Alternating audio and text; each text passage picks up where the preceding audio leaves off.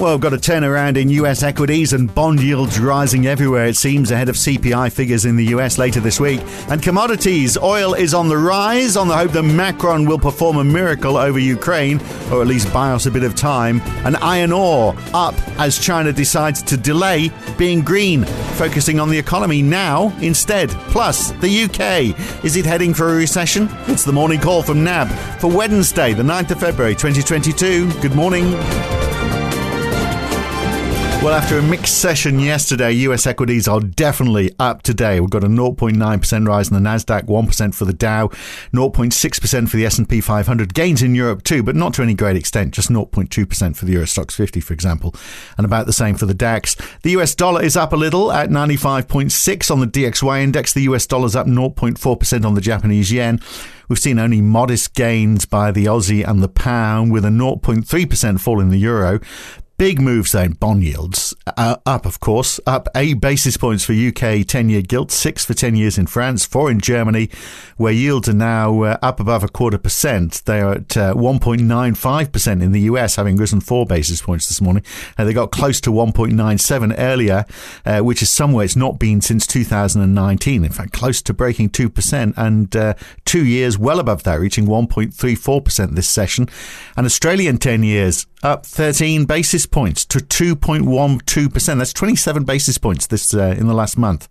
And oil down for now, 2% down for Brent and WTI. WTI falling below $90, whilst iron ore breaking through $150 per tonne. So quite a bit of movement. Not a lot going on, but a lot of movement in the markets. Here's NAB's Tapper Strickland. So we've got this sort of broad-based rebound in shares, haven't we? Which, I mean, I guess in part it shows there's some confidence in the recovery, even though we're seeing this before we've seen the CPI figures, which could influence all of this. But it's largely earnings, isn't it, which have generally been good. I mean, there's some disaster stories like Pfizer is down because they've revised their sales forecast down, and BP's down because they are engaging in share buybacks. But generally, it's been a fairly solid performance in the earnings results. Good morning, Phil. Yes, you have to say the earnings season has been another pretty stellar result. And as of Tuesday morning, I think 300 S&P 500 companies have reported, and 77% of those have exceeded earnings estimates, and 75% have actually topped revenue expectations. So I think that's one reason why equities have been able to be relatively resilient over the past week at least, in the face of that rising yield environment. But I think there's still a lot of caution out there. And the key takeaway for me is, even though the headline earnings have been okay, a lot of firms are very reluctant to provide guidance. And I think some of the stats that I was seeing, that as of last week, 34 companies had given negative earnings guidance, and 13 companies had issued positive guidance. So that does suggest the tilt. There is still a lot of concerns exactly around the path for the economy, especially in that rising rate environment. I think investors overall are likely to be fairly jittery, especially ahead of the CPI report on Thursday. Well, the Russell 2000, it's at 1.4% today, which you might say, well, that's a good sign, isn't it? Smaller businesses are recovering too. That must mean it's a more broad-based recovery. It's not just the tech giants. But, of course, you just look at where the Russell 2000 has been, and it's taken a bit of a hammering so far this year. Definitely. And you'd have to expect that value stocks become more in play in a rising rate environment than, say, growth stocks. But, again, just a lot of caution out there, and especially just given where yields are marching at the moment. And you look at US 10-year Treasury yields, and they're closing in on that 2% level there. I think what the US 10-year at the moment is currently trading at 1.96%, so not too far away from that 2% kind of psychological level there. And if you do get a continued lift up in inflation, continued reaction by central banks in terms of hiking, then it's quite conceivable to see equity market sentiment coming under a bit of pressure there. And can bond yields get any higher? I mean, particularly at the front end. I mean, how much adjustment can there be before these CPI figures come out on Thursday? I'm guessing that the only adjustment will be if they come in weaker than expected. Yeah, so from like a thematic point of view, in terms of how high 10-year yields can trade, the 10-year yield tends to peak at where the terminal Fed funds rate is, or where the terminal central bank pricing is. And so at the moment, markets are still pricing, you'd have to say, a fairly shallow Fed funds path relative to prior cycles. And you look at those kind of proxies such as 5-year, 1-year OIS forward swaps, and they're still sitting around that kind of 1.8% level. So that suggests that, yes, the Fed is going to hike relatively quickly, but the actual peak of that cycle is relatively shallow compared to prior cycles, according to the market's thinking. But then you look at the Fed dot plot and where they think their estimates of neutral are, and their Fed dot plot suggests that neutral is probably around 2.5%, and that's without taking it into restrictive territory. So there is a bit of a gap between where the market sees neutral or terminal and where the Fed sees neutral. And so if you were to get higher inflation prints and the Fed were to come out with more rhetoric saying that they need to get closer to where they think neutral is, then you could see a further lift in yields. Yeah, but are they actually taking that longer rate or that higher neutral rate because they're trying to talk people down? So just as we had the governor of the Bank of England saying to people, don't ask for pay rises because that's just going to make inflation worse. I mean, are they trying to say, yes, the situation is worse than we thought, and in reality, they're thinking, yeah, we won't have quite so many dot points in truth. Yeah, it's just signalling. Well, I guess it's signalling in the sense that that's where they think the neutral rate is. So I guess in that sense, it is some kind of signal there for people. Exactly whether rates can rise to that extent, a lot of people do doubt, and that's because of the amount of debt that is in the system at the moment. And in terms of why yield curves are continuing to flatten, and in some cases in terms of interest rate swaps and forwards, you've actually got inversion in many parts of the curve there, particularly in the UK, is that really we're only really 1 or 2 shocks away from another downturn or recession. There was a really good article in the I think it was in the Telegraph today, just warning that the UK is 1 shock away from recession, and that's just because the Bank of England has let the inflation genie out of the bottle, and it's going to take a fairly aggressive tightening cycle to get inflation down in the UK there.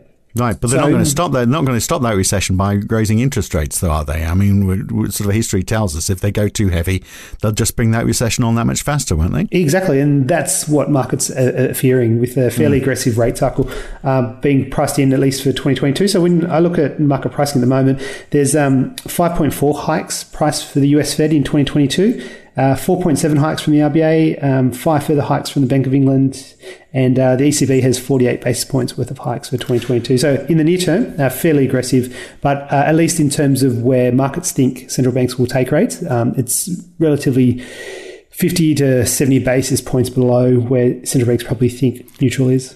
Right. Well, I mean, that recession question, then that's going to be top of mind for people watching Hugh Pill, because he's on early tomorrow morning. He's talking at Hugh Pill, of course, being the chief economist these days at the Bank of England. He's talking at the Society of Professional Economists annual conference.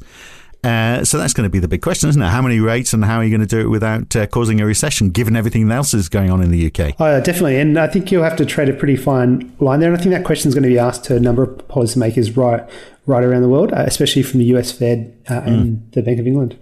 Well, that'll stop the share market in its tracks, won't it? What about the trade balance figures we're seeing? So for the US, imports and exports both up. Is that a good sign? I mean, I would have thought that means that supply chains are starting to move again, doesn't it? Oh, it quite possibly does. And it also probably harks back towards just how much imported goods demand there had been in the system. So coming into this year, and as the year evolves, we're still hoping to see that pivot from goods to services, and that should alleviate some of the pressures within the supply chain itself. Also, if you look at the US ISM, you have seen a bit of an easing up in supply deliveries. And I think that's pretty interesting to watch going forward, because that has been a pretty good gauge in terms of the inflation pressure within the pipeline there. And the Small Business Optimism Survey, the NFIB survey in the US, it fell a little bit more than expected. It's at 97.1, down from 98.8 in December. So as far as they're concerned, things are getting worse. I guess that is because of inflation. But is it also perhaps because they're thinking, I wonder if we're going to be pushing interest rates too high, and that's not going to be very good for us? Or is it because, as Ray was saying yesterday, they've got a Democrat in the White House, and they're not particularly fond of that? Yeah, it could be because of President Biden. The NFIB business community aren't as positive as they would be. But also just the inflation indicators also rose to record highs within that survey, and those indicators date back to 1986. So 61% of firms were reporting increasing average selling prices, And 50% of firms were saying that they boosted wages. So I think that's probably part of the reason why you've seen a bit of a dip back in small business optimism as well. Right. And the NAB monthly business survey, I mean, it wasn't a particularly good read yesterday, was it? I mean, not because it was bad, it wasn't badly, a beautifully worded document, but the news in it wasn't great. But I guess we weren't expecting it to be great, were we? Because Omicron was there. But are there any, if we push that aside, were there any longer term concerns that you had in that report? Well, just going back to the impact of the Omicron variant, you'd have to say the survey showed a fairly modest impact from the Omicron variant.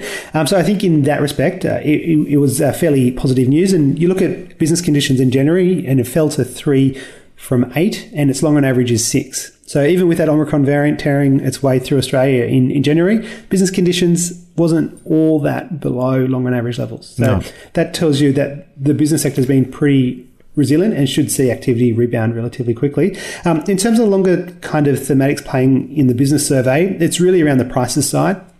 So purchase costs are running at 11.7%, 3-month annualized, and final prices 3-month annualized are running at 5.6%. They're both at record highs in the survey. Which dates back to 97 on a monthly basis.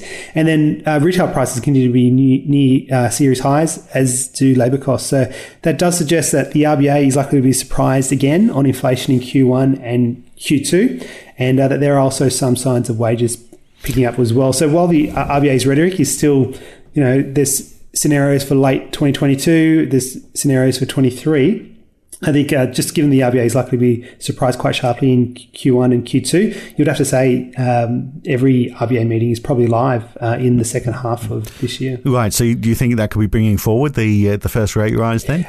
So NAB currently has it in November, but you just have to say if the RBA is surprised quite sharply, their tolerance of inflation being above the target as they're waiting for wages to get to that kind of 3% plus level probably starts to erode, and they would likely to start to change their tune a bit. So would be looking quite closely at the CPI figures as they come out, and as well as the wages figures as well. Okay, 2 big stories to finish off on commodities. First of all, oil is down. I guess this is because we hope that there's a de-escalation of the situation in Ukraine. Macron and Putin have been talking across that very long table. It seems like it's going quite well, although it depends on the reports that you read. I mean, it is going to go on for a long time. So I guess that's the part of the reason for oil. And then iron ore, so you could talk about that, but also iron ore as well on the rise because China is pushing back its emissions targets for the steel industry. They were going to reach a peak in 2025. They've pushed that back to 2030 now because they don't want to destroy the recovery from COVID by being distracted by, minor things like the planet. So they're pushing back their green initiatives, and also reports that China is also using a lot more coal to cover off their power shortages. So we're going to see a lot, aren't we, in terms of commodity stories over the next week or two, I think. Oh, definitely. And I think it's a really interesting story there about the pushing back on those kind of green targets and green commitments in China, and probably illustrates just how weak the economy is at the moment, and the need for China to stimulate its economy. And the main stimulus that it has done in the past is via infrastructure and by property. So both the pushing back on the steel curbs would play to that view that expects some pretty aggressive stimulus in sometime this year. And just worth noting as well, obviously the big 5-year conference of the Chinese Communist Party is later this year as well. So I think Beijing would want the economy humming pretty well in that environment. Yeah. All right. The Westpac Consumer Confidence Index this morning. We got New Zealand's 2-year inflation expectations, Germany's balance of trade. We talked about Hugh Peel from the Bank of England. I think that's just about it, isn't it? Unless I've missed anything that we should be looking out for today. We do get a few Fed speakers. So we get the Fed's Mester, and she's on the hawkish kind of line of the spectrum. And I guess we'll be looking quite closely whether she starts talking about any need to get closer to neutral, or whether policy needs to be aggressively changed as well. And the other one to look out for is the possibility of getting Chinese aggregate financing figures. They're due any time from today till Tuesday next week. All right, great. Good to talk, Tapas. Catch you again. Thank you. Cheers. Thanks, Phil. Still sounding like a very mixed recovery everywhere, isn't it? But stay with us. We'll guide you through it all. I'm Phil Dobby for now, back with another edition of The Morning Call tomorrow morning. See you then.